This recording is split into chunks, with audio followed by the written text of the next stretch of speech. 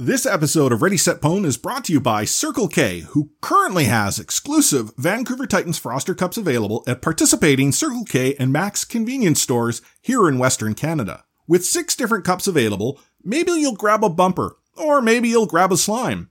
Maybe you'll grab the entire set of 6. Whatever you do though, don't wait too long. These exclusive collector cups are only available while supplies last. Oh, and one last thing.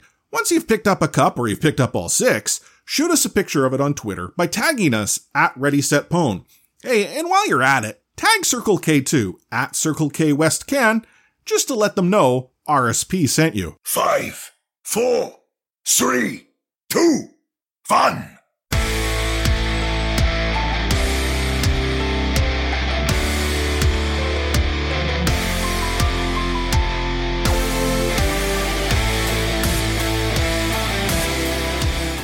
Welcome to another episode of the Ready Set Pwn podcast, your premier source for everything to do with the Vancouver Titans. I am Chris at Lightforce, the voice that whispers the sweet words, traditional sports, each and every episode, joined virtually by Omni and at another Sam Chan.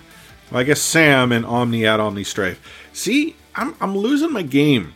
The season's getting to the end, and you know, my A game is starting to wear down. We need a new meta. Besides, I think I have a new name now. It's Omnistradamus. So yes, that's true. You went, 3 for 4 on the first round? I think more. It was, first of all, I called the Salmon Suhak Saltizi lineup. Okay, so one. That's fair. Titans beating Seoul 4-2, I call that one too. NYXL over London, I call that one too. Atlanta over Shock. Yeah, I'm, well... You almost got persuaded on that last one, though. I don't remember, that last one. I don't know what you're talking about to me. It's a perfect... perfect game's a perfect game. Yeah. Do you want to raise? Is that what you want? No, yeah. Talk to his agent. Yeah. Yeah. Get your people to, call my people. We'll sort it out. Sure thing. But yeah, what have you guys been up to last week? It's been a while. I got to see Sam. If you did not know this, Sam and I were at the same event together. Nice. Yeah, I saw that Photoshop of you in the same photo. We shared a fry together. Yeah. Had to split the points on that one. Okay, so speaking of points, I had the half order of nachos. I can't imagine what the full order of nachos looks Dude, like. that was massive. Like, if we both ate his nachos, we would not have finished his nachos. It would have been like a full team nacho. And it was the half order. Yeah, wow. It was a half order of nachos, and it was... Like, I commented, I'm like, oh, I guess she didn't hear me say half order. And then the bill comes, it says half order of nachos. Wow. Yeah, I think we were worried that it was like a full order. Mm-hmm. Maybe there was a miscommunication there. Well, but that's the thing, she rang it incorrect, didn't say anything. So if you're looking for nachos and you're at the sports bar, the full order is probably bigger than you think. Mm. Pro tips about it. Yep. That's what people come to the podcast for. That and Minecraft. I thought it was for the sports ball talk. And, waiting for that fad to fade. You think the fad will fade? No, it's been 10 years. It is going hardcore right now. Man. We're building a bloody subway. Like the sandwich restaurant, or? Well, that might be the next engineering project, but no, like the SkyTrain that's underground. You know what I wonder? How come there's never any subways in subways? What did you mean? There's no subway restaurants inside subway stations. There's a Jugo Juice. But I haven't seen a subway. Not even. Well, if you guys see a subway in a subway, let us know. Well, if you go to Waterfront Station, up top, there's a subway there. That's the subway I tried to get closed. I forgot what it's called, but there's a subreddit that has a map of the subways in your city mapped out like a subway, tracks and all that. Station's pretty cool. Subway subreddit? Or the subway subway? It's not a subway. I think it's a subway maps. So they map out, your stores of subway stores as a subway map. It's really confusing. I don't know what's the point, but it's pretty nice. You gotta get your meatballs in. See, this is why people tune in week after week. It's for the hot takes like we're providing right now. That's why I come here every week. Mm-hmm. And for those of you that think we script this, no, we don't. We have no script whatsoever. Nah, I find it very believable. If you did not come for the Subway map, we do have Titans talk. We've got 2 Titans wins. We've got a new player in the lineup. We've got an award winner. We've got a new hire on the organizational side. We've got watch parties. And then we talk about the rest of the league. There's wins, there's losses, there's awards, there's moves. So let's, without further ado, go straight to the payload. Moving the payload. Join me. Kicking off this payload, we're going to let the cat out of the bag. The Vancouver Titans beat the Seoul Dynasty 4-2. Now, you might hear that 4-2 and you might think, oh, the Titans had this one in the bag. It was a little worrisome, to say the least. I mean, Sam, you were at the watch party with me and you seem to be sweating it a little. It was partly due to the hot sauce, but And the nachos. partly due to our play too, and to their credit, Seoul's play as well. So first, if you happened to not watch, like first and foremost, I don't know why, but you're tuning into the right place to learn more about it. When the opening lineup was announced, Tizzy got swapped in for Bumper. So no surprise, that finally let that proverbial cat out of the bag. So, in the sense of what I'm accustomed to, that's crazy sauce. I think the analogy that was used in Titans Cord was like Corey Schneider starting for Roberto Luongo. That's never happened before. But it was definitely a different experience to see Tizzy come out for Bumper. Yeah. And ultimately, though, in that first map where we see the Tizzy come in on Lijiang, the Titans looked to be the more dominant side. But you could tell that, that hive mind mentality maybe wasn't as fine-tuned. When I look at Lijiang, again, I thought that the Titans did quite well. We saw Soman Su come out on Reaper. Which he seems to be getting better and better, although he still telegraphs his teleports. But we then saw Seoul do the unthinkable. They chose Numbani. Like, what team in their right mind chooses Numbani? A map the Titans have yet to lose since, their contenders' days as Runaway. Yeah. At the time, it was our undefeated Numbani map. And the Titans started on defense first, and they had a solid hold going. It almost, at one point, looked like it was going to be a full hold. Yeah, the Baptiste Sim, Baptiste Bastion Sim bunker comp. Bastion. Pretty interesting. To be fair, it's our first game in this meta, and like you said, a lot of games were much closer than the score might have shown at face value. Just in the losers bracket, we saw some rolls, teams beating other teams convincingly. But other than that, in the first round of the playoffs and the second, most games were tight. But okay, so most games are tight, but I still don't get Seoul picking Numbani, outside of the fact that the map must still be broken because the Dynasty beat the Titans 3-1. And it really didn't feel that close. Yeah. Well, it was close when the Titans were trying to do the full hold. And as soon as they couldn't get the full hold, it was like, oh, well, that deck of cards just fell down. So let's, give up and roll over. Yeah, there was a good, a combination of a Diva Bomb there, and the Fitz kind of popped off. And when you, switch off of those weird, quirky compositions to the meta one, right, you are already behind on poor alt economy. So that's kind of why they had a better time bank.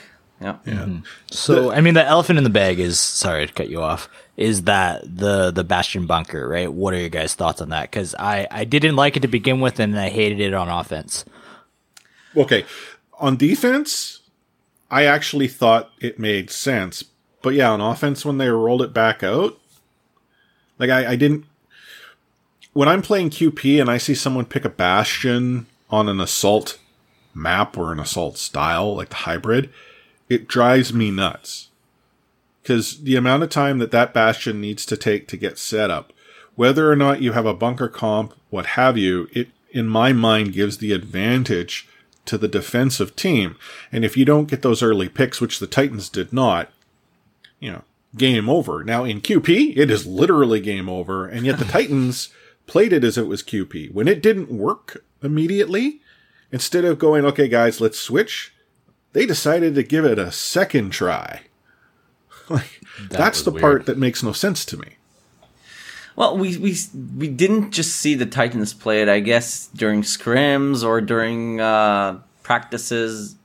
What I'm trying to get to, it's definitely not the last time we will see this Bastion composition, especially looking forward at our next game. I don't want to start that conversation early, but we saw that played a lot by NYXL too. And it kind of makes sense. Like, of course, Bastion is really slow. It takes time to set up, but the combination with Pharah I actually like, and that's what we kind of did on attack. We moved the payload a bit, just not enough. And the weird part was for sorry, just to stick on this, for Seoul, it seemed like they had our view, like as a consumer, as a fan. Like, they went, for whatever reason, they went straight to the Sombra at the very beginning, even on defense. And I think the one shot of the bunker comp was the element of surprise, but for whatever reason, they just completely started with the Sombra, did a whole loop around, saw the entire comp, went back and they changed the lineup. It was very strange in that sense. And I just, and to be fair to the Titans, I don't think they're the only team that did the Bastion comp this weekend. I think it's going to come back in spaces. I think the mistake was sticking with it on offense when it failed to begin with. But I don't like bunker comps, man. Just these are bad taste in my mouth. Well, the bunker comp did not work, and although the Titans did finally get the escort portion going in OT, and an OT that they had to flex to make happen, that's when we got to see the SMS telegraph. Like, he went to Q in the middle of a Seoul Dynasty team that knew exactly what he was trying to do and dropped him in an instant. Like, it was brutal. So the Vancouver Titans finally lose Numbani. Again, the map must be broken. There's the only explanation to the fact that the Titans didn't win. So what map would the Vancouver Titans choose next? Horizon Lunar Colony. Mm-hmm.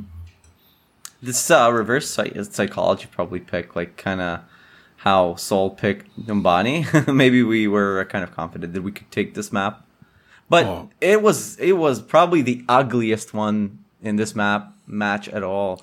Like, the kill stairs were like they were the kill stairs when we got smashed by the Doomfist for sure. But Sam and Suya were already talking about him telegraphing his ults. This was the worst example. They're just becoming worse and worse. Fortunately, I don't know what the coaches told him, or maybe the team kind of regrouped around him. It stopped after this. But man, this was not pretty to look at. We had another Bastion comp, this time with the Mei. It lasted for a while, but, with Coalescence, shields don't really matter that much, so they got a few picks, and it was a quick 2-1 for Seoul. And I was nervous at this time. I wasn't there with you guys, but mentally I was reaching for group hugs and consolidations, because I was shook by that. Were you on the train at that time? Yes, I was. Yeah. You probably could have got the strangers on the train. Yeah. Yeah. Well, at that time in Canada Line, you're basically hugging people not by choice, but that's true, just due to the crowdedness of that. You don't understand how many times I've made it to second base with someone I don't even know. It's nuts on the Canada Line during like when it snows. That's when you're like, usually you pay extra for that. So I will agree. I was concerned. Like, it didn't occur to me, at least at that moment, that the Vancouver Titans were in a good spot. They were struggling. Like, Tizzy was doing well, but, like, again, the hive mind seemed to have been somewhat broken. So again, maybe it was something the coaching staff said, or maybe it was just, Haxall decided, screw this. Because when we go and see the Vancouver Titans roll out on Watchpoint Gibraltar, at this point, it was like a complete pivot with the mentality of this Titans side.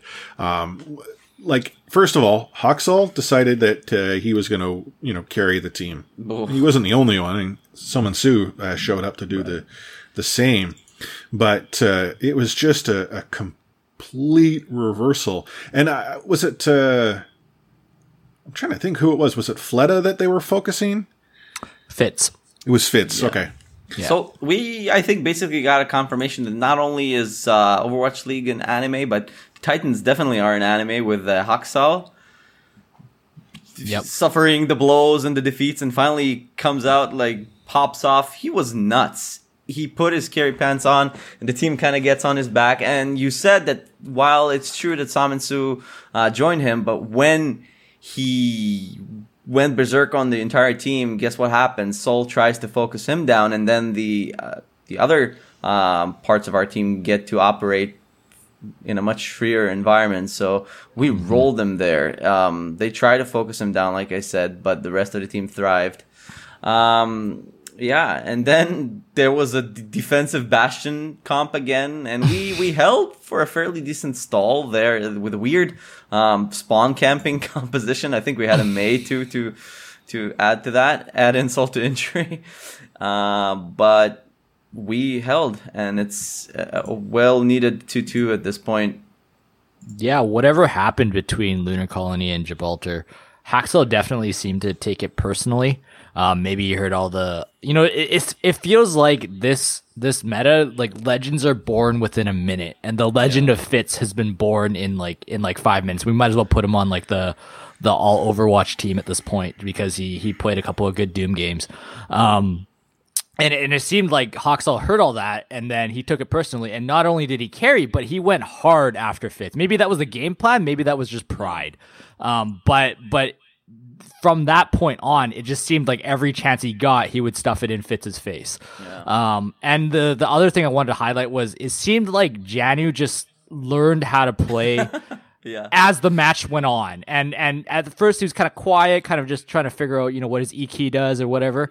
But over time, you saw him kind of, I'd argue surpass Marvel's play on Sigma as the match went on. He probably bound some keys that he didn't have before this. It's weird. This meta starts to grow on me. I see in it like a combination of pure coordination with GOATs and the pure chaos that we saw in the weird triple DPS that you guys seem to like a lot when we didn't have the roll lock. But there's a lot of opportunities for teams to coordinate and be quite... bring out those synergic plays where everybody kind of contributes. But meanwhile, you have this raging Doomfist just jumping around the map and destroying people one after another. So it's definitely, it's definitely a good thing for us to have Haksal, who's such a great Doomfist player. And he told us in the interview that was probably his favorite DPS to play. So he's probably happy to show it off and destroy. And Busan later came in and Somansu put the carry pants on. He basically killed everyone while they tried to hide from Haksal. But they got the first map there, and they pissed off Haksal even more. Well, I was just going to say, that first map, the Titans should have won it. The Titans made maybe one or two mistakes. They allowed a flip. Now, at the time, they had alt economy. They could have come in and then won a team fight. Unfortunately, they couldn't get the point back. That flip is what ultimately cost them. But you're right. It's like Somansu just got fired up, and he decided to go and, reap what the dynasty were trying to sow. Play on words, Reaper, all that jazz. Didn't really hit the mark. Total whiff. 6 out of 10. What they were trying to soul. Oh, 3 out of 10. Worse. But yeah, no, we saw the Titans begin to, again, that's where the damage rolls became key. And then we get to Eichenwald and holy hell. That's the point. That's the point in the anime where the villain realizes that he has no chance.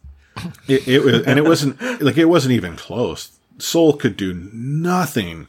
And, if anything, you could almost consider Tizzy's introduction to the Vancouver Titans was that scrim match against the Seoul Dynasty. Yeah. And I don't mean to make light of the Dynasty. I thought the Dynasty did quite well. That 4-2 score is not indicative of their play. But as we've talked about throughout the season, the Vancouver Titans' idea of a scrim is, a regular match. And that's ultimately where we started to see that coalescence of the team. Oh. Come to 8 out of 10. Yeah. Because, we talked about Soul, too, like in the play-ins, the previous episode. And Fitz is great, and Marvel is really good in this meta. And obviously they have Toby and Ryu Hong in the back lines. And add a sprinkle of Fleta there, and then you have a solid Orisa and Michelle. You got an awesome team there. But Haxel, man, he's been a beast on the Doom. And Salmon Sue improved on the way. Jano, like you said, Sam, he's definitely a good Sigma. So it was a great, trial run for the Titans in this meta. So let's talk a little bit about what we then saw on Sunday. So the Vancouver Titans, by beating the Seoul Dynasty, went on to play the winner of the Los Angeles Gladiators, Hangzhou Spark. That happened to be the Gladiators, who pulled that one out. Sadiators. And so the Sadiators come trotting out. Busan, first map, and the Vancouver Titans go and lay the Sirius of Smacketh Downs. Oof. It wasn't even close. Like, the Gladiators were pumped up as this team that's, they're totally going to give Vancouver a run, and then on Busan, Vancouver's like, sup? Yeah. But I already saw some chinks in our armor, or something that would be a concern to us. Like, I thought the Doomfist was annoying in this meta, but then Sureforce Reaper, oh my, he was sneaking into the back lines. That's the POV that Salmon Sue really needs to have a look at. He was really good on that hero, but Busan we really won and took it easily. Sureforce known to clutch up though. Like he's always impressive. Good Canadian player. That's true. The 2-0 smackdown on Busan, pumped the Titans' tires a fair amount. So again, if you're the LA Gladiators and you gotta pick a map, Numbani, okay, that's never gonna happen again. So let's pick Kings Row. Yeah, it's a good map. So explain to me why we've now seen 2 matches in a row where teams are picking the map that everyone and their dog would say, what the actual Frankenstein to? I don't know. New game, I guess. New meta. I mean, we say that. Cat's out of the bag. The Gladiators won 3-1. The Titans looked horrible on Kings Row. Yep. And Very messy play. Part of me, I've been sort of thinking about this over the course of the weekend. Part of me wonders, is this just, again, that, to use your term, chink in the armor where Tizzy and the Hive Mind maybe isn't as well connected, whereas, we saw some really good battles on Kings Row. The Titans always seem to pull them out, but that was with Bumper. And could that have been where the adjustment, was more difficult for them to make, that they weren't able to sort of clutch one out, whereas Bumper can do Bumper things or potentially play a Ryan there. Yeah. Pull the run out. Be the focus. I'm not suggesting that changes anything, but the Gladiators beat the Titans on a map that we aptly call Kings Row North. I mean, I'm running out of maps to call North. Hollywood North was, changed in Stage 3. Numbani North is still, I think, Numbani North, but, maybe not less of a northern locale. And Kings Row North. Well, the Gladiators tried to say it's Kings Row South, so I'm not feeling a vibe here. Well, at least we still got Anubis. Well, okay. So, when the Vancouver Titans were then given the opportunity to pick a map, I am happy to see that they pulled out Anubis here. I was worried that they would try to go and do Horizon again. I still don't understand why they chose Horizon against Seoul. Or ever. But the Vancouver Titans did win Anubis 3-2. This is our, what we would call the Haxall map. Although Haxall did not play the Genji, that didn't matter. He didn't need to. But the Vancouver Titans were efficient. I don't know how to better describe that. It's not as if they dominated, but they were just brutally efficient with everything that they did. And then they rolled out to a nice fun comp to tie that one up in a nice little bow. Mm-hmm. Yeah, it was kind of like a speedrun attack. And then on defense, we almost lost the point, but we, again, saw a display of John's brilliance on Sigma. He clutches enough. I think he got 3. And enough to prevent that early aggression. And we did lose A at the end, but we held on to B until overtime. So we had more in the time bank, and Glads couldn't do anything except for to get a draw. Yeah. And in time bank, Salminsu said, okay, it's my time to shine, and he annihilates like half of the team, and we beat them. So let's talk about Rialto. Oh, that was a weird one. So Sam, as a fan of bunker comps, what would happen if you saw a bunker comp versus a bunker comp with a pharmacy just flying around doing pharmacy things? I'd go and watch League. Like, it was, you know, people talked about goats as not being all that interesting because it was mirrored and, you know, they pop ults at the same time. This map, at least in the early goings, felt worse than that. Yeah. So imagine like 2 cars on the same road facing each other and revving up to do a game of chicken to see who you know dodges first, but nobody actually moves. That's like an episode of Dragon Ball Z. Just rev the engine. Yeah, basically that's what we saw. But man, there were hacks there. I'm not sure how, but apparently Hydration had invisibility on his Pharah.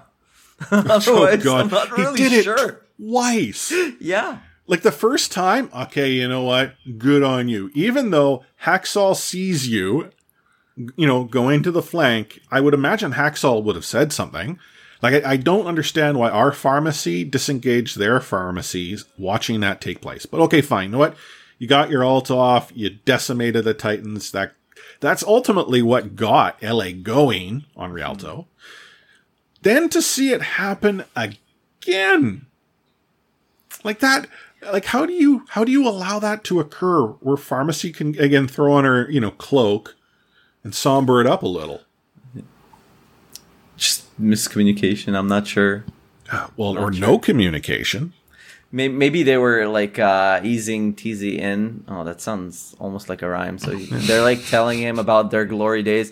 Oh, so this is the map where Bumper emoted and stuff, and this is where we normally go. Broke with the records. Yeah, exactly. This is where we beat San Francisco Shock. Oh, there's a Pharah behind, and we're all dead.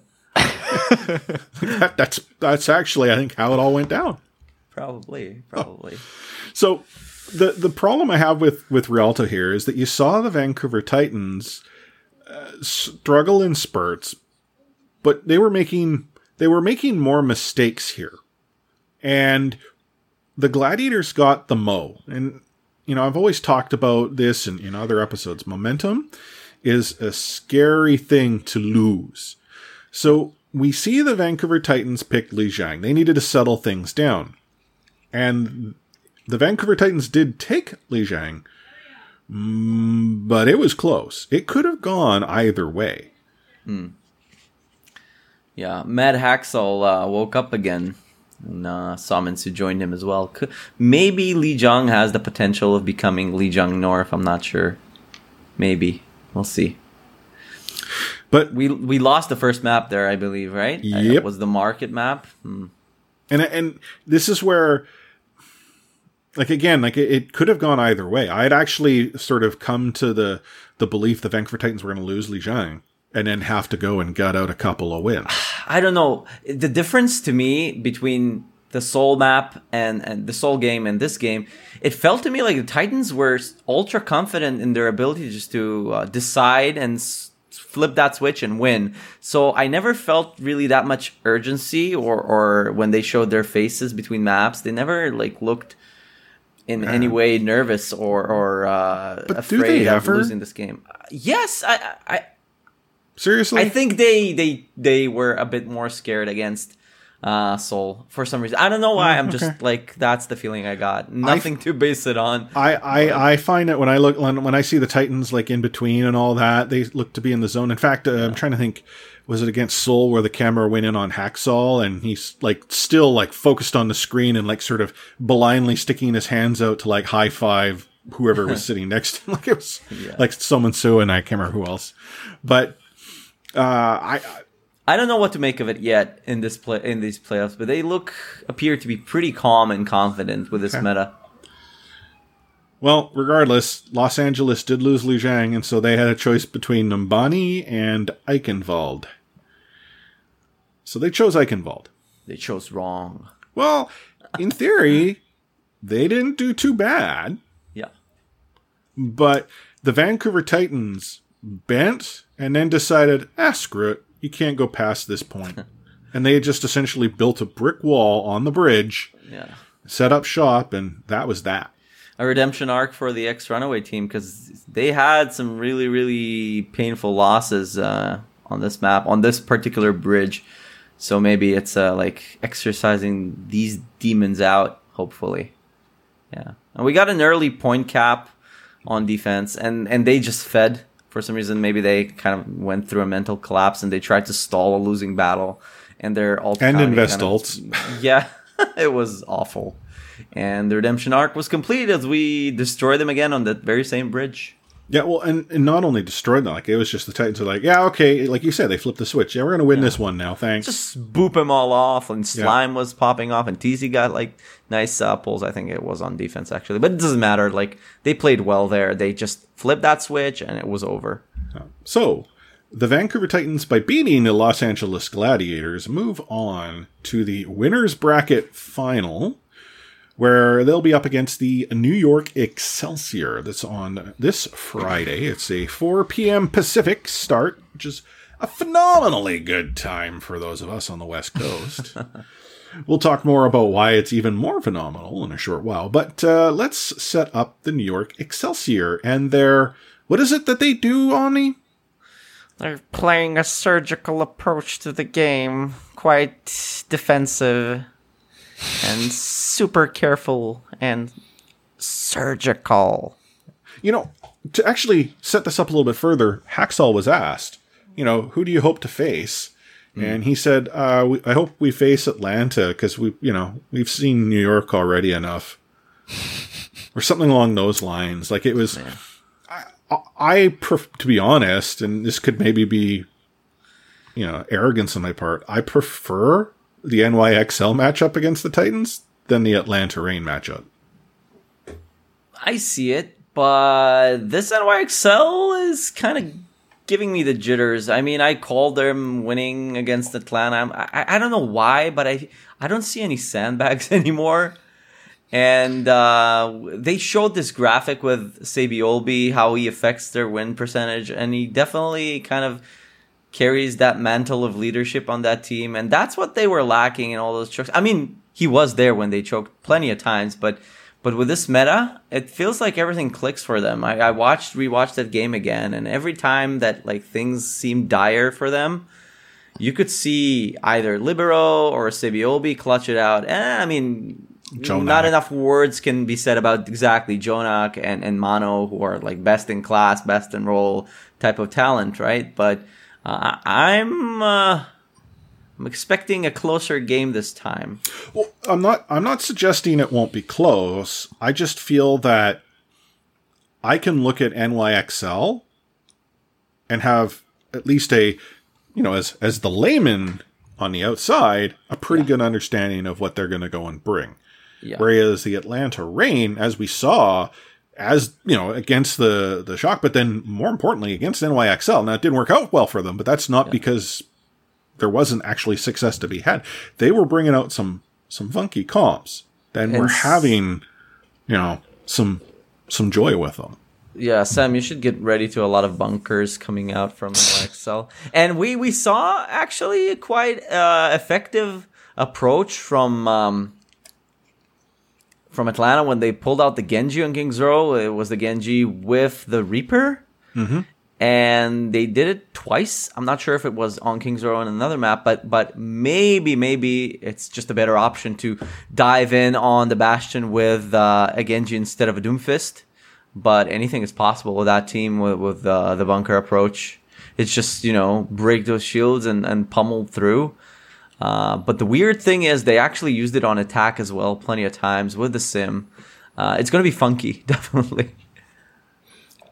I think the thing about what's interesting for me is like you're totally right in the Titans are becoming an anime because they are facing up against some legends of Overwatch. Like we started with Ru Jae-hong, we went over to Surefour, although arguably not a legend, but these are guys who are vets in the league. Hey, he's a Canadian legend. He's a Canadian legend, which is somewhat meaningful, I suppose.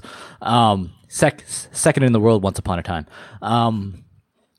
And then now it's just everything seems to be clicking for NYXL in that the Seobi's been gone pretty much all season other than that the brief stint with the Widow. Sombra? Sombra a little bit, but not that much, right? Yeah, I think they had I can't remember who was playing Sombra for them. It blanks me now. Nene was playing the Sombra. But Seobi is really like the heart of this team, right? Like if Jonak is the superstar talent, Seobi would be your Bo Horvat, to throw the Canucks reference out there.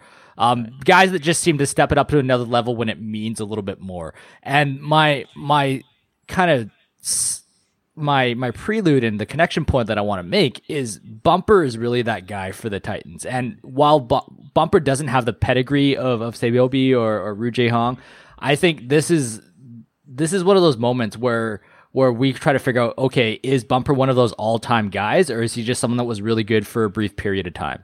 And I don't know if Bumper will play at all, but that's kind of questions swarming through my head, because even though, they won against the Gladiators, they won against Seoul, like it doesn't exactly feel the same without Bumper. Like they're just missing something. And I have no doubt that Tizzy's the better Orisa. It's just, it feels like something is missing. I can't quite put my finger on it. I guess it's the two layers of not only gameplay that you're addressing here, but the persona itself, right? When NYXL started this season, they didn't have really Sabiobi, and they were super gray and boring. Nobody really cared who came up to the mic when they won, and they had a good record and good efficiency. But man, you gotta have that like leadership voice or identity that the Titans really needed from the get-go as they tried to like solidify their identity as this new team, the expansion team. And Bumper was right up there with his big Ryan plays and all that. Now we kind of don't have that, but I'm not sure if it's really as really a necessity. Yeah, right like now. I'm torn on it.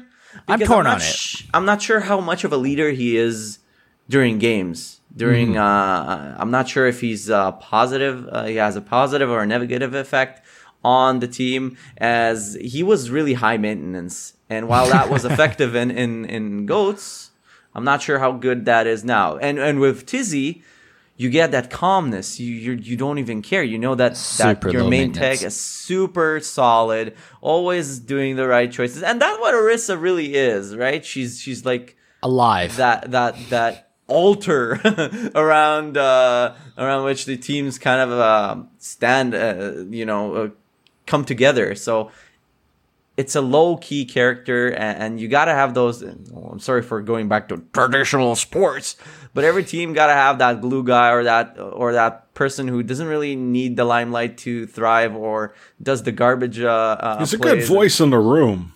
Yeah, perfect. Oh, who's there? Yeah, so it's interesting. It's definitely an interesting way to look at it, and especially now considering with all that rumblings and rumors with the social media accounts going on. I hope that the Titans as a team, are in a good place, and winning is definitely a good ingredient into the recipe of good synergy and team environment. So just keep on winning, keep doing that grind to the finals. Okay, so Titans, NYXL, Friday, score. In all really, Best really. of 5? Well, no, it's first to four. Same way. 4. A super close 4-2 to the Titans. Super, super close. Sam? I can't can't not go against what is it, Omnidostris? I can't even pronounce your damn name. Omnistradamus. It doesn't click, man. We need a better name. I gotta follow him though. 4-2. See, okay, I would have been going with the 4-2 regardless. I've already incepted the idea into Then your I'll brain. then I'll follow Light Force. I'll follow all the forces. God darn. It's the safe score. I mean, we're a Titans podcast. I can't imagine us ever going against the Vancouver Titans because we're not biased at all.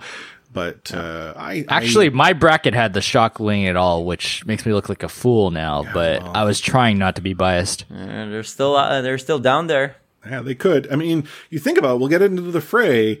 You know, right now, if you lose, you have a good chance of having to play the Shock. And I don't know if either New York nor Vancouver would really be up to have to do that on the losers bracket. But we'll get there in the fray.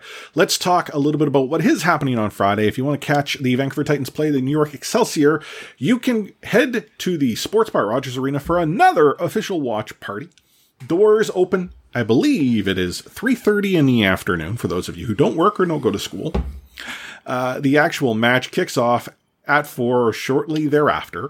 The Vancouver Titans are throwing in a little extra. So again, it's the $10 ticket to get you in the door. But if you happen to buy that ticket before midnight Wednesday night, so midnight Pacific Wednesday night, I would suggest today, if you're listening to this as you should, and if you're listening to it late, so sorry, you get a skin code just for showing up.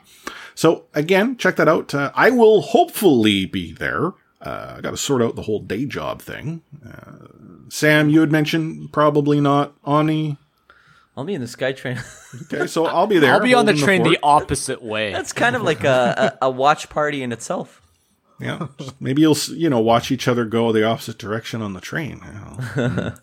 But yes, if you do happen to come to the watch party, and I happen to be there, and I'm leaning towards there being a very good chance, stop by our table, say hello, and grab an exclusive Ready Set Pwn pin. It was amazing the number of people that came. Oh, can I have one of these? Like, yeah, it's Ready Set Pwn podcast, and we got to have some good conversations with people. As I've mentioned in Titans Cord, it's a whole lot easier to incentivize you to come to us than us to get up and walk to you. But that's just because I'm lazy.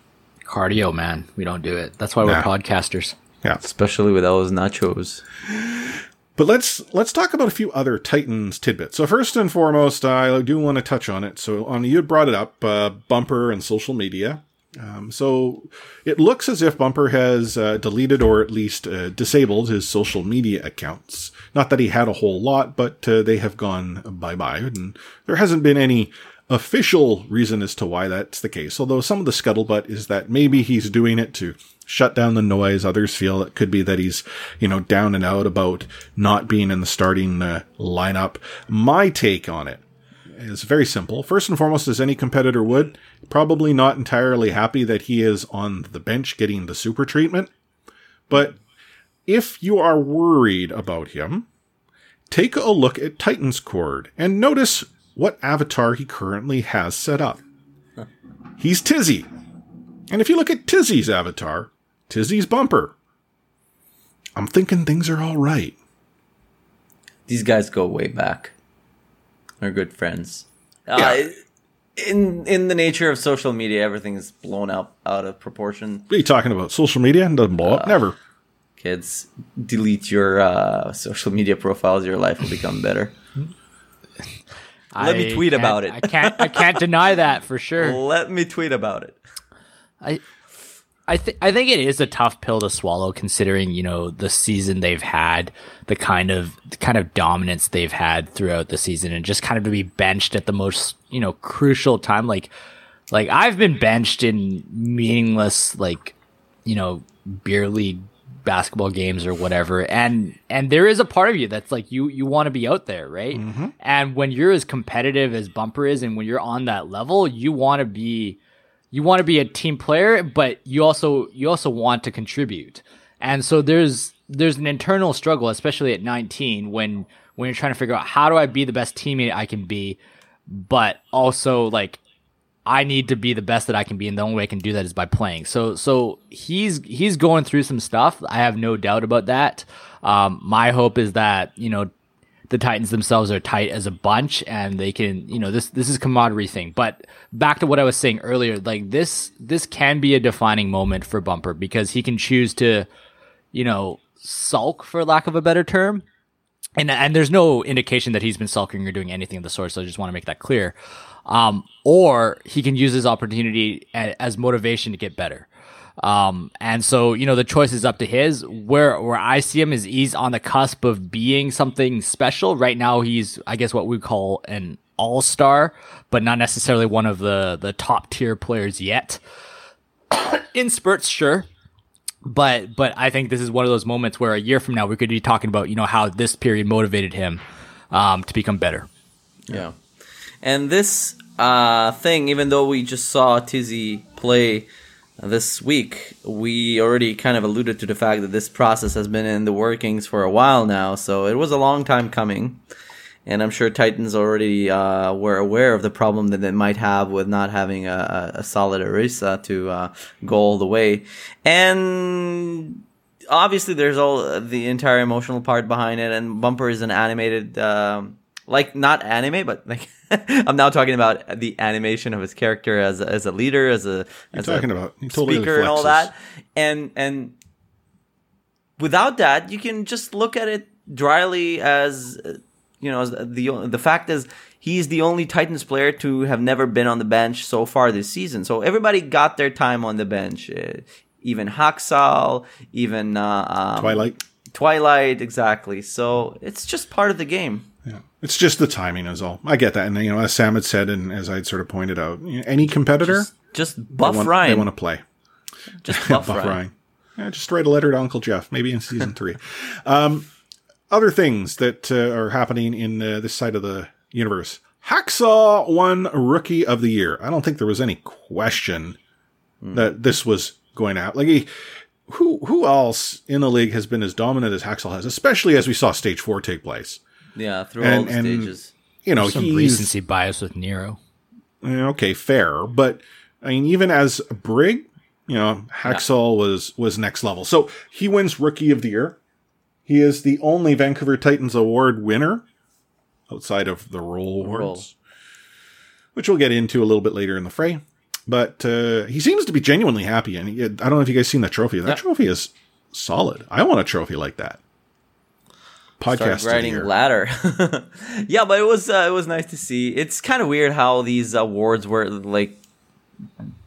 awarded. What I mean to say is, he won Rookie of the Year, but he wasn't an MVP candidate, while there were other rookies on that candidacy list. So maybe the league felt like he should have been there, or so it made sense. He's definitely the greatest new rookie, and it's even funny to call him a rookie while he was grinding this game ever since 2016. But okay, yeah. And then, any type of award or recognition is good. We win Titans Podcast Rookie of the Year. I think we should. Okay, yeah, definitely the best Titans. We'll drop that in Titans Court. Yeah. See who we should be the MVP as well for the best Titans podcast. So. Self-nomination. And the final thing of Titans news of note is they have hired a new director of business operations. And by new, it's their first, because they actually haven't had one. It is Anthony Morocco. Now, for those of you who are curious, well, what's this guy been up to?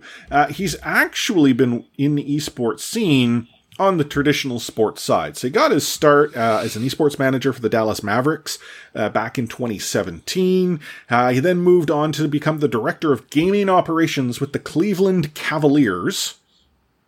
And now he's the director of business operations for the Vancouver Titans. So you might be thinking, well, Cavaliers, Mavericks, what are you talking about? On the NBA side of things, they've got a very solid esports scene. I mean, is it like down in Portland? I think they've got their 2K team up on the building. Oh, let's not talk about the Portland team. They've had the last 2 MVPs and choked in the first round of the playoffs both years. Anyway, I'm actually enjoying hearing Chris here talk about the NBA in any capacity. So, but that's true. We got to take what we can get. The actual side of things, though, that he was on was esports, and so I think the synergy of coming from both esports, but in this traditional sports world, and I know y'all like, why do you keep saying traditional sports? I mean all sports, traditionally, not the esports side. Bold sports. I love how he's had to clarify traditional sports. This comes up. This like I got called out, although it wasn't me getting called out in RSP court about like traditional sports in North America. It's like baseball, football, hockey, basketball. Unless you're nitpicky, man. Like, unless you're tossing the pigskin or throwing the rock, it ain't sports to me. when I say No cricket love. traditional sports, I'm simply trying to put the differentiation in between, what people don't question happen to be sports, and then things like esports, poker, darts. Like the line starts to stretch. That's all I'm trying to do. But back to Anthony, the new director of business operations. I think he comes from that blended world, which I believe, at least in my experience, having followed the Vancouver Canucks, is extremely important to them. Like the ability to bridge the two worlds is important, and I think from looking at Anthony's CV, he's going to be able to do that. I don't know him personally, but for all intents, he's been getting quite a few plaudits through social media now. So I think there's actually a lot of people that are excited. I think Omni and I are already planning the episode where we bring him in and just straight up talk basketball. Yeah, you should. definitely. Off-season content. We need some. We'll start it with the premise that we're going to talk about the Titans, but we'll just end up talking about Devin Booker again. Boom! That's 2 episodes. I have no idea what you just talked about. Not a clue. Haven't anything. But, yeah. I don't know that one. Oh, thanks. Oh, Is that Siri or Alexa? That was, I can't say her name anymore, but it wasn't the first one. Isn't that Google Home? That sounds like Google Home. No, that one's still in the box. Oh, okay. You can't take the smart devices out in post-prod. That's going to be difficult. I'm a little thirsty. You guys a little thirsty? I am Always. parched. Well, if you happen to be thirsty, we don't have a whole lot of time ourselves to go run out and grab one. You can grab a Froster from Circle K. If you go to a Circle K here in Western Canada, a number of stores will still have Titans cups available. They are exclusive to Circle K in Western Canada, but again, they're limited. We are getting to the point where some of the stores you'll go into, they may not have them. And if you don't have one or all 6 yet, you are running out of time. Now, Circle K itself, as we had said, is known throughout Canada. Western Canada stores are the ones that are going to have it, but you might know them as Max. That is equal. Now, the actual cups, as I said, there are 6. You've got the 4 players, you got the Titans logo, and you've got the full team cup. That's the one that I have. And it's also extremely important that when you do run out, you choose the most appropriate flavor for the cup. Like, if you get slime, I expect you're getting all the flavors in there, right? Definitely. Well, in the world of less than mediocre Overwatch League merchandise, this is a blessing. And I think they should come up with a TZ cup as well, limited edition. Just something putting out there. Something solid? Yeah. Hey, A solid flavor. that's a great idea. I mean, if you want to ask for an exclusive 7th cup, a Tizzy cup, you'll want to go in at Circle K West Can and let them know. Tell them that at Ready Set Pwn told you to do so, because they like that. But as we go and do something for our own thirst needs, we're going to take a quick break before going straight into the fray.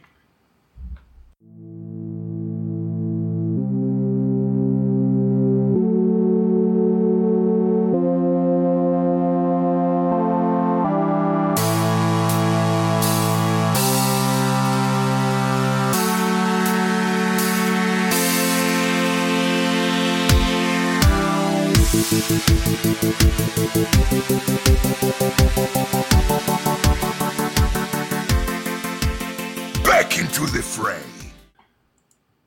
Let's start off by talking about the weekend that was. Now, it wasn't so much an entire weekend. I mean, it was, but it wasn't. This is the problem sort of with the way schedule is, where like you sit down to watch a solid amount of Overwatch and then you realize that, oh, there's only a couple of matches each day. Well, that's kind of sad. But as we already knew on Thursday, the Vancouver Titans kicked it off by beating the Seoul Dynasty, and as we sort of alluded to, the Los Angeles Gladiators squeaked by the Hangzhou Spark. Now, this one was a lot closer and could have gone either which way. So the Vancouver Titans facing off the Gladiators could have just been as equal to a face-off against the Hangzhou Spark. On the Friday, the New York Excelsior beat the London Spitfire 4-1. Like, this wasn't even close. Nope. Like, London came out of the playoff play-in with all of this momentum, allegedly. Yeah, everybody was saying, like, oh, the people out of the play-ins are going to have an advantage this time, but guess not. not it wasn't even close. But and this is no disrespect to what we saw from the Vancouver Titans. Mm-hmm. The match between the Atlanta Reign and the San Francisco Shock was on freaking point. If you didn't watch this one Friday night, you missed out. I was an Atlanta fan for those 2 hours or whatever that game took. And I mean, the Charlie Niner term gets bounced around far too often. Oof. Atlanta won because San Francisco, in a team fight that they would have won, Charlie Ninered hard. I think Atlanta was already down 3, only had 2 on the point. San Francisco, I think, still had 5 on the short spawn, and they walked away. By far the worst C9 I've ever seen in terms of like the magnitude of what it meant. Well, even the Reign players were shocked. Like, there was that, like, oh my God, we won? Like, they didn't expect it. Like, that's how I mean, they weren't in a position there where they should have theoretically won in that fight. They had maybe one team fight left if they were able to recover. Mm-hmm. And yet San Francisco, Charlie Ninered, and they Charlie Ninered hard. Oof. We can talk about that like until we were blue in the face. Oh, it would have been the other way. Well, you know what? You shouldn't even gotten to that point where a simple Charlie Niner would have cost you the winner's bracket. But it was a great match. I was on the edge of my seat. I was watching the rest of the games. I don't know about you guys, but some of you were probably digging tunnels for the subway. But I was watching the games. I was taking notes, being professional. I was watching this one. I had not yet started my engineering project in Minecraft. Okay. But you were already drawing the blueprints, I'm sure. Sure. But okay, I mean, you look at this match. I mean, it was back and forth. You had like San Francisco roll over the Reign on Dumbani, and then the Reign just go and flex on Horizon Lunar Colony. It was back and forth, back and forth. Kings Row was nuts.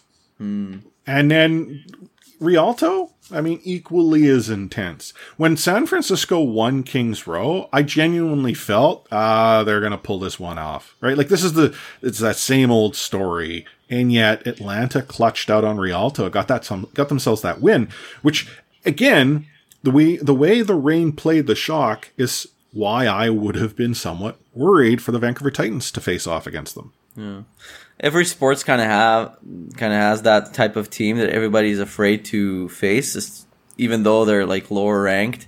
And every time they face like a major opponent, just flat out play insanely, play up to the level of their opponent and might beat them. So that's kind of how I see Atlanta. Well, the loser bracket Saturday, really, I hope no one watched either one of those matches. Like, Seoul was gutted. I don't know if it was so much that the Spark were that much better, or if Seoul was just completely gutted from their lots of tears were shed. Yeah. And then the London Spitfire, having, shown up with lots of, energy against the New York Excelsior, showed up with absolutely no energy against the San Francisco Shock. Like, it wasn't even close. No. San Francisco won 4-0, but to be quite frank, I'm pretty sure the Spitfire simply, threw in the white towel when it was 3-0. It was weird. At some points, I thought they were just throwing to go home earlier. It was a weird showing, really disappointing. And we heard a little bit about the rumors of the turmoil with Birdring behind the scenes.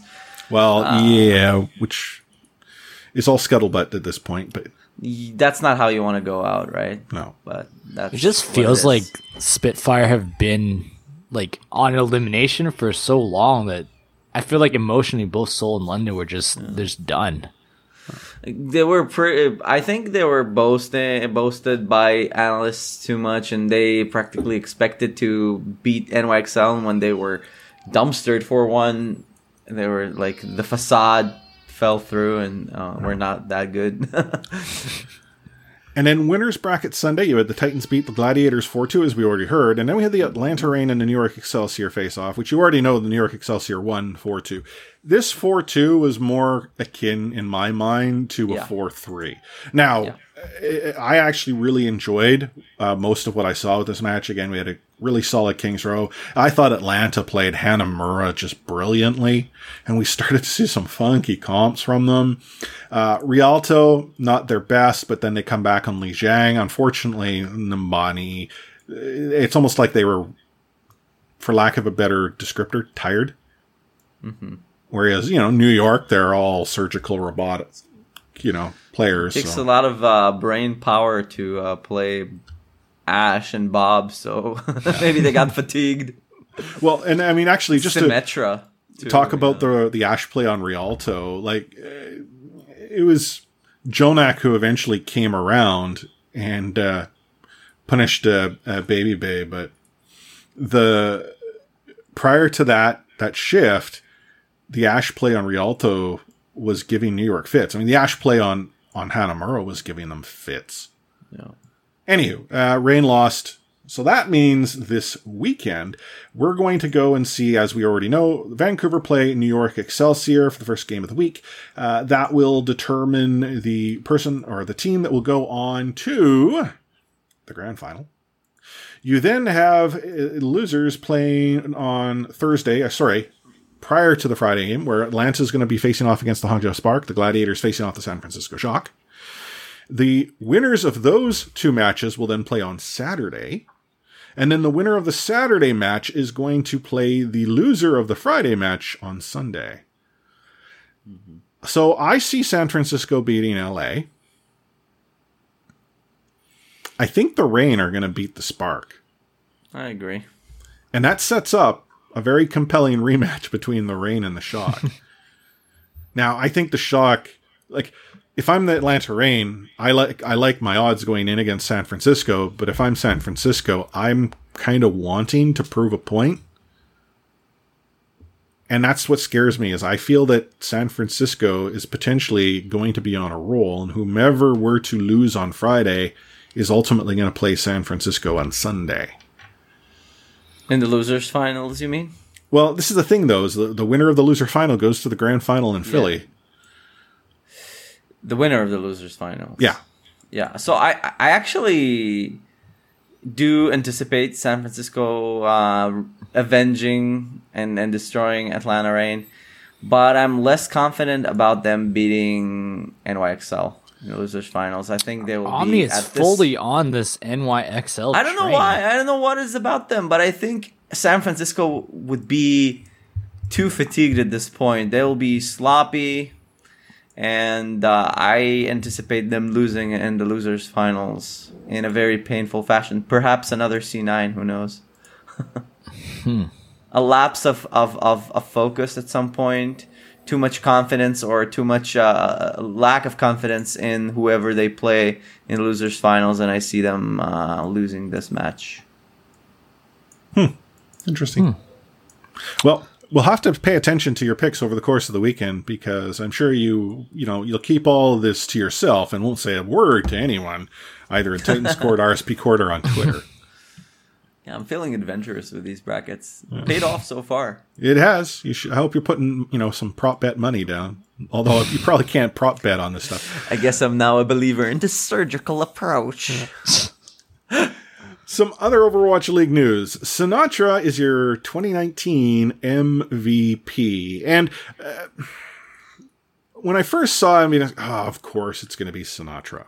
But then, Sam, you and I chatted about this at the watch party. And when you look at the 5 players that were nominated, Sinatra arguably is based on how he was within the GOATS meta, but then his play on Doomfist, which is currently in meta, a key component to the success that San Francisco is having. Super gets taken out, and San Francisco is still having success. So he's, in my mind, not the most valuable player in that sense. Now, this, then looking at the Vancouver Titans, whereas, some of it has to do with the fact of who is nominated. The hive mind, unfortunately, costs, in my mind, the value to the Titans, and therefore, and then there's Gouchway. And that just makes the choice that much more simple. Now, the way the Overwatch League did it through fan voting and whatnot kind of throws things askew. From what I understand, Sinatra on the fan vote. So how much sway that has over everything else, we don't know. Did Sinatra win the fan vote? Not the most overrated main tank in the league? No, Sinatra won by a mile. So he had like 40%, 40+% of the votes. There is hope in humanity. There's a lot of issues. Again, like you said, correct things. He carried both in the end of the league as a Doomfist, and then he was super integral to the Shock's success, but in GOATS. But so was Haxel, right? Or Twilight, who's been great all time. But there's an issue of what an MVP is, and I think we kind of caught on to that problematic definition from traditional sports where you just pick for the best player on the best team, right? So that's kind of like a pattern that I've been noticing a lot. And Sinatra fits that bill. Plus, he's kind of like popular and the league will definitely benefit from it. And and he's deserving. I'm not trying to I'm not trying to downplay it. He's an incredible player, and he's grown a lot from last season. He's kind of the leader of that team, and well deserved.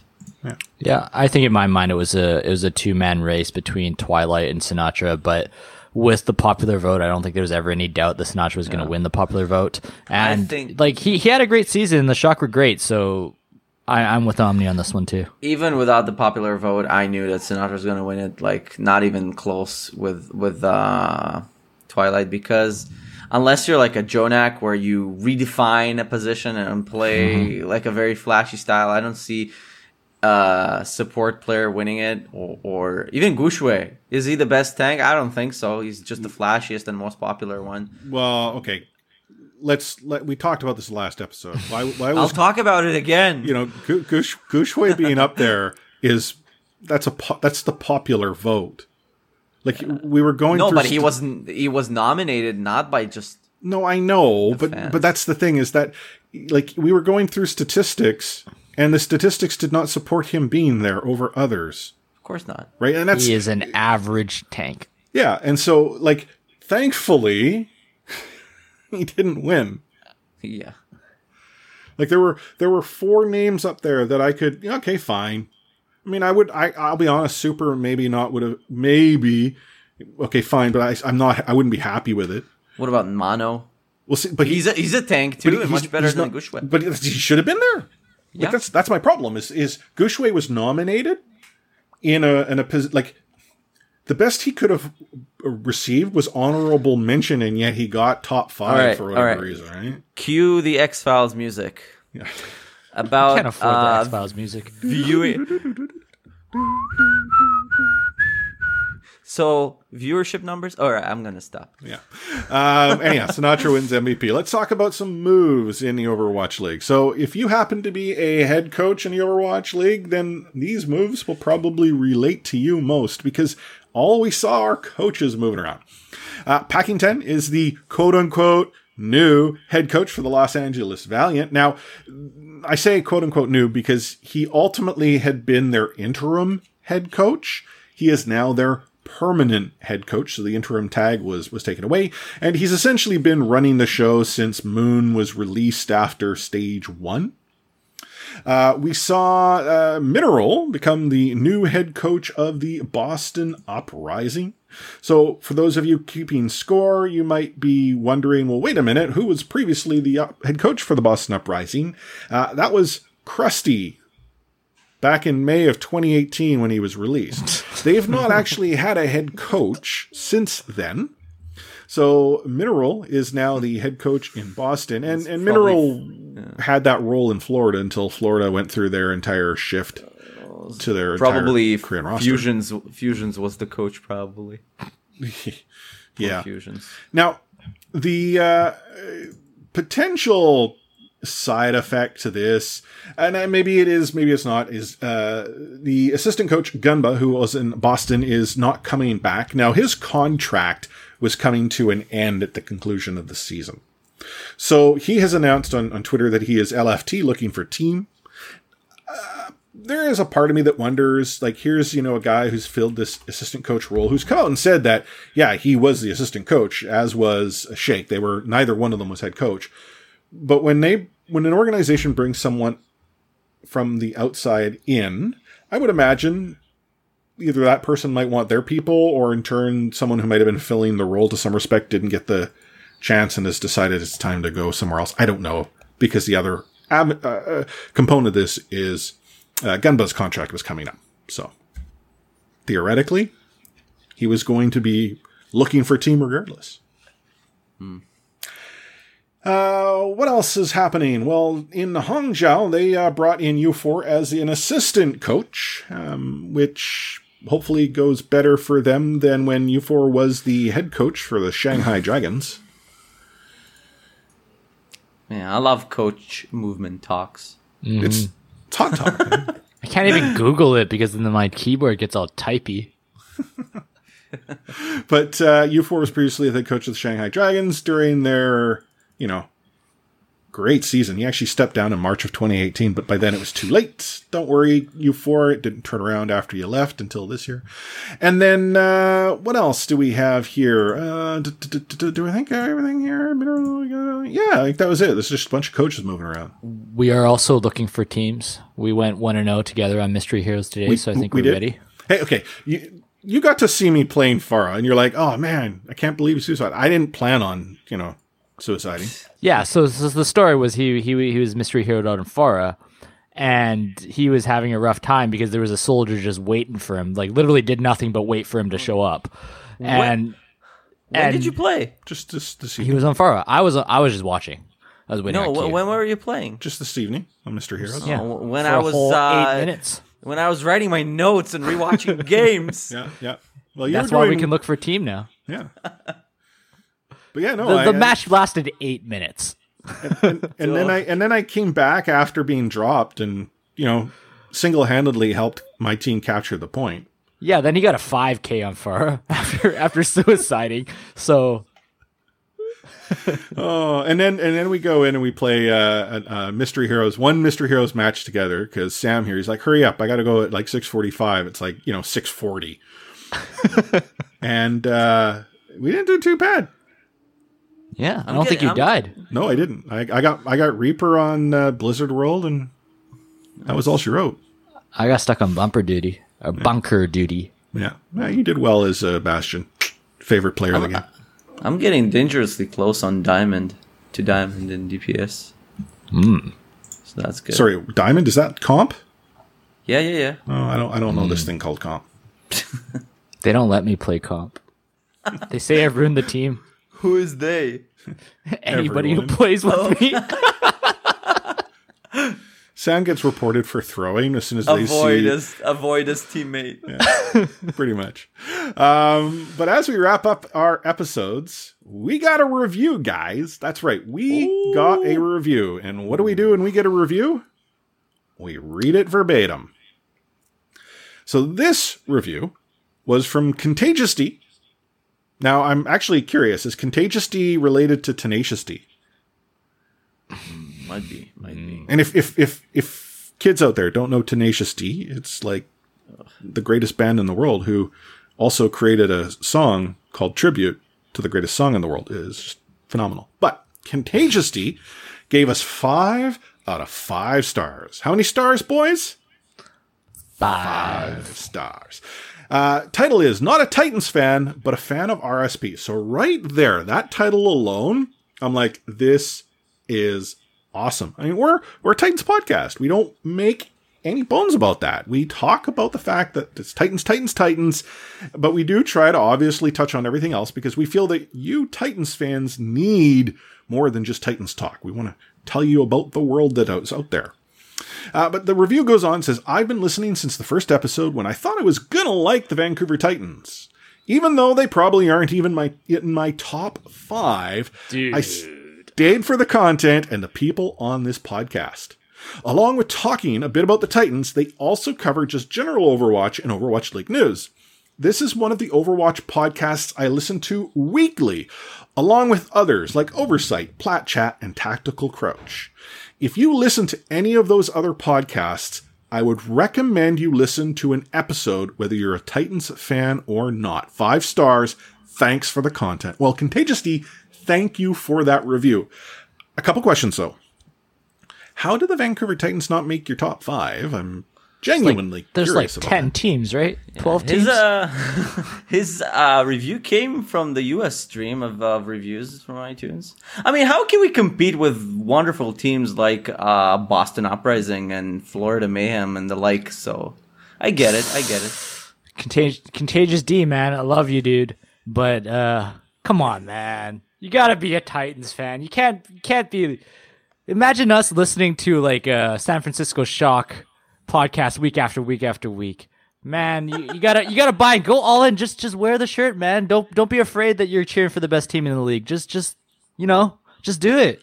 It kind of sounds like we're picking on someone for giving us a great review. No. We're not. We're just being greedy. I'm just being greedy. Okay, we are a greedy podcast, but no. Okay. Like the other thing though here, being placed in comparison to Oversight, Plat Chat, Tactical Crouch, like these are those are pro podcasts. I know. I'm kidding. So fans like of us. every other team, just hop on to the ride. Even if you hate Titans, I'm sure you're gonna. Yeah, we enjoy our won't peer pressure you all the time. I think. But again, Contagious D, thank you for the 5 out of 5 stars. Thank you for the review. And if you happen to have answers to those questions that we ask, you can shoot those into us either through social. We're at Ready Set Pwn pretty much on every social media platform, in RSP Discord or in Titans Discord as well. You can also send us an email. The email address is feedback@readysetpwn.com. Or Sam, is there another way that people can reach out to us? homing pigeons. Did you get that fax machine set up yet?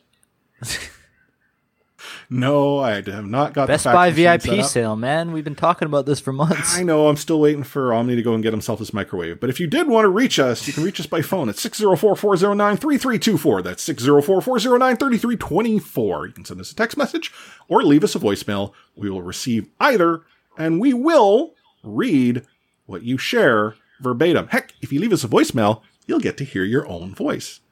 Cool. That's pretty cool.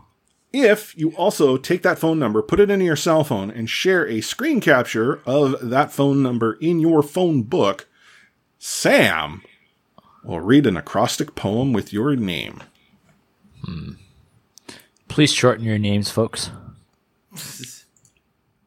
The other things that are going on, as we've already been talking about, is the fact that, yes, we have a Minecraft server. We're having lots of fun. We're building a subway, or at least I am. I'm sorry. If I had known stuff like this could be done in this game, I would have been playing this a long time ago. This is the type of stuff that I actually love. It sort of brings me back to the OG SimCity days, where the best way to win the game. Lego. No, okay, that's real OG. But the OG SimCity days, where you had to have a catastrophe where you could raise taxes to max level and then win the game, because by then your people just pay. But anyhow, there's no taxes. Wow, that went really dark really quick. Yeah, whatever. SimCity 2000 with the tsunamis. Yeah, or Godzilla. Fires, Let me know. tornadoes. Let me know when your Brig House station is set up. Yeah, I will. You can join. But if you are interested in joining us for Minecraft, just head to readysetpwn.com/RSPMC. There's details there. But beyond that, we've got some plans for the off season. We've been sort of chatting about what we'll be doing. First and foremost, we are going to be reducing our schedule from weekly to bi-weekly. Now, let's be honest, there isn't going to be a whole lot of Titans content to cover, so it doesn't make sense that we would just come together to hear Sam talk about the fact that no one plays with him in comp, or that Omni is prognosticating competitive matches just, randomly based on what he plays. I don't know. But yeah, there's some stuff that we're thinking about content-wise, guest-wise, but if there's anything that you want us to cover, you'd like to hear from us, a guest perhaps that you would like us to reach out and possibly get on the podcast, let us know. We plan on being here, and we plan on being in Rogers Arena for the homestand next year. I'll be that guy in the back of the arena holding up the sign. I host RSP. I'll be the guy holding up the sign that says, "I'm with idiot." Yeah. And it'll be pointing it on me. But any final words of wisdom, boys, that you'd wish to share to our millions of listeners that might still be here? Potatoes gonna potate. My pro tip is, if you guys are going to do a podcast, always make sure to go to the bathroom before. Hey, that's what diapers are for. Come on. Man. They Sponsor us, diapers. You know. That segment was brought to you by Pampers. If they had like Titans faces on them, I would totally wear those. So does like it starts off like a black and white logo, but then when the diaper needs to be changed, it's the full like blue and green color. Like, for those of you that don't know, that's ultimately how like baby diapers work. They've got like, they change color. It's the coolest it's called invention. blue and green and brown. Well, okay. It's before you actually open it up. Oh, great con today. Oh, it's always the greatest stuff when we start winding up a season of any podcast, I'm sure. As for me, any final words of wisdom? Hopefully I see people, wearing our RSP pins. I'm still waiting for that to occur. If anyone happens to be going down to Blizzard Arena to watch some Vancouver Titans action, or really any action in the Blizzard Arena, hold up that I listen to RSP sign, because we will love you forever. You can pin the pins to the diaper. You could, okay, if you were Sam, you could do that too. Just be careful, because that's not an area you want to get the pin wrong in. But the greatest thing that you can do for our podcast as well is smash that subscribe button if you haven't done so already. And once you do that, tell your friends and family to tune in. Let others know about the greatness that is Ready, Set, Pwn. Even if the Titans are not in their top 5 favorite teams. But that's okay. I mean, I'll be honest. To me, that's awesome that here we are talking about a majority of content that someone may not be as keen on listening to, but they come back for the three of us. Okay, the two of us, and despite everything Sam does to scare them off. Contagious D, I'm just messing with you, man. I'm just being a wad. Yeah. If, though, you have it in you and you want to join our exclusive group of patrons, you can join us on patreon.com/ReadySetPwn. Lots of different tiers to support us. It just helps keep the lights on, pay for things that the podcast, has expenses for, including the Minecraft server. I mean, that's being brought to you by those, patrons who've looked to help out, and you get these cool roles in our RSP Discord if you happen to support us on Patreon to showcase your level of support. And if it's just a one-time thing where you want to drop us a coffee, it's ko-fi.com/RSP, and you can drop us a few bucks Canadian there or more if you'd like. For instance, you want us to buy diapers for Sam. This is getting dark, because then if we'd have to prove it, and that would be wrong. Yo, at this point, I don't even need diapers. Let's end this, baby. So, on behalf of Omni at OmniStrace, Sam at Another Sam Chan, and myself, Chris at Lightforce, I'm going to sign this episode off with those two words that you've been waiting to hear. Catchphrase. Wait, you're still here? Why haven't you run out to your local Circle K or Max convenience store yet to grab one of those exclusive Vancouver Titans Froster Cups? With 6 different cups available, and only while supplies last, I'd recommend you get on your way. Those cups are available in Western Canada. Hey, Circle K is a Canadian-owned company, by the way, and the nearest store could be found if you head to CircleK.com. Oh, and one last thing before you actually do head out the door. Why not share which cup you picked up by tagging us on social media? Hit us up at ReadySetPwn and let at Circle K West Can know that RSP sent you.